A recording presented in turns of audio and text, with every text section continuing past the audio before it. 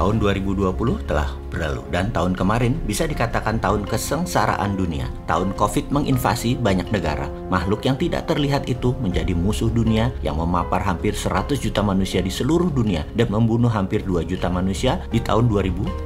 Di Indonesia, memapar hampir 800.000 manusia, menghilangkan nyawa hampir 3%-nya dari yang terpapar. Secara bergiliran, yang terpapar membuat 800.000 orang Indonesia 2-4 minggu berada di dalam isolasi. Anak sekolah, bisnis menjadi dari rumah. Manusia menjadi berjarak. Sosialisasi menjadi tidak berinteraksi langsung. Manusia menjadi tidak bisa merasakan vibrasi sesama manusia lagi. Manusia dulu jangankan vibrasi sesama manusia, vibrasi alam kita mengenal dengan baik. Kapan alam memberikan signal musim hujan akan mulai, musim panas akan berakhir, akan hujan, dan lain sebagainya. Kemudian manusia modern dalam 30 tahun ini sudah tidak mengenal alam lagi. Lalu sekarang manusia bisa-bisa tidak kenal sesama makhluk hidup lainnya karena tidak kenal vibrasi, termasuk sesama manusia. Karena jarang bertemu, jarang berinteraksi. Kunjungan ke rumah orang tua menjadi dengan gadget. Kunjungan ke keluargaan mendadak menjadi terbatas. Sesama kolega bisnis pun demikian. Dunia menjadi dehumanized, seakan menjadi tidak manusiawi lagi.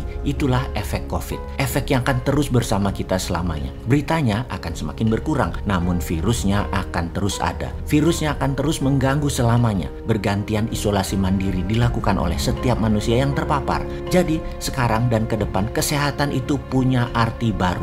Antibodi punya pemahaman baru yang wajib dilakukan, bukan hanya wacana. Antioksidan, makanan sehat, hidup sehat dengan olahraga, kebersihan menjadi kewajiban baru. Di tahun 2021, saya secara pribadi mengatakan inilah tahun sehat. Kita harus selalu sehat, stamina baik, antibodi tinggi, dan untuk mencapai itu semua, vitamin menjadi wajib, makanan sehat menjadi wajib, hidup bersih menjadi wajib, dan bahagia tertawa lepas menjadi kewajiban baru. Tahun menarik 2021, tahun survival of the fittest. Siapa yang fit, mereka yang survive. Fit itu bukan berarti pintar, bukan berarti jagoan, bukan berarti pemilik kekuasaan akan fit. Fit adalah kemampuan menggeser, shifting menjadi lebih cocok terhadap pergeseran yang sedang dimainkan oleh globalis. Geser sebentar agar maunya globalis tercapai. Dari tahun 1910 sampai 1945 ada 2 perang besar. Perang Dunia Pertama dan Perang Dunia Kedua. Sejak 2013 ketika Tiongkok mulai ekspansi dengan obor yang saat ini mengikat 70 negara, kita semua setuju tidak setuju inilah mainan globalis. Ingat,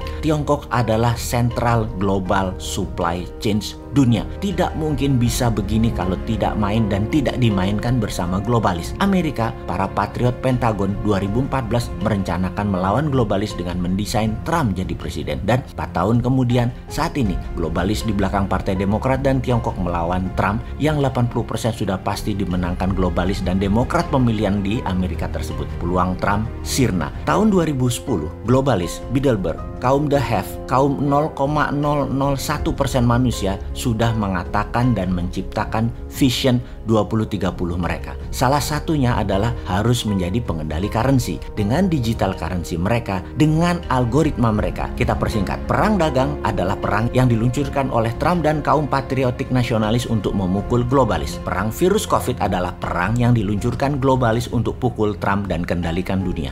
2% angka kasualtis korban perang akan terpapar 1 miliar manusia akan membuat tingkat pengangguran dunia mencapai 300 juta jiwa. Melihat data statistik ini, apa bedanya dengan 2 perang dunia? Yaitu Perang Dunia Pertama dan Perang Dunia Kedua. Sama, angka korban meninggal, angka pengangguran dunia secara presentasi sama. Sahabat, kembali ke resolusi survival of the fittest atas segala hal. Ekonomi, kesehatan, dan banyak lagi. Resolusi baru tersebut pastikan kesehatan dan bahagia adalah utama yang harus kita capai. Urusan globalis dan patriotik nasionalis, kita lihat kemampuan pemerintah, para pejabat dan politikus. Buktikan mana NKRI mubung. Mampukah membuat tahun 2021 menjadi tahun ANNUS MIRABILIS atau Anda menjadi sejarah contoh pengelola negara yang monggo isi sendiri.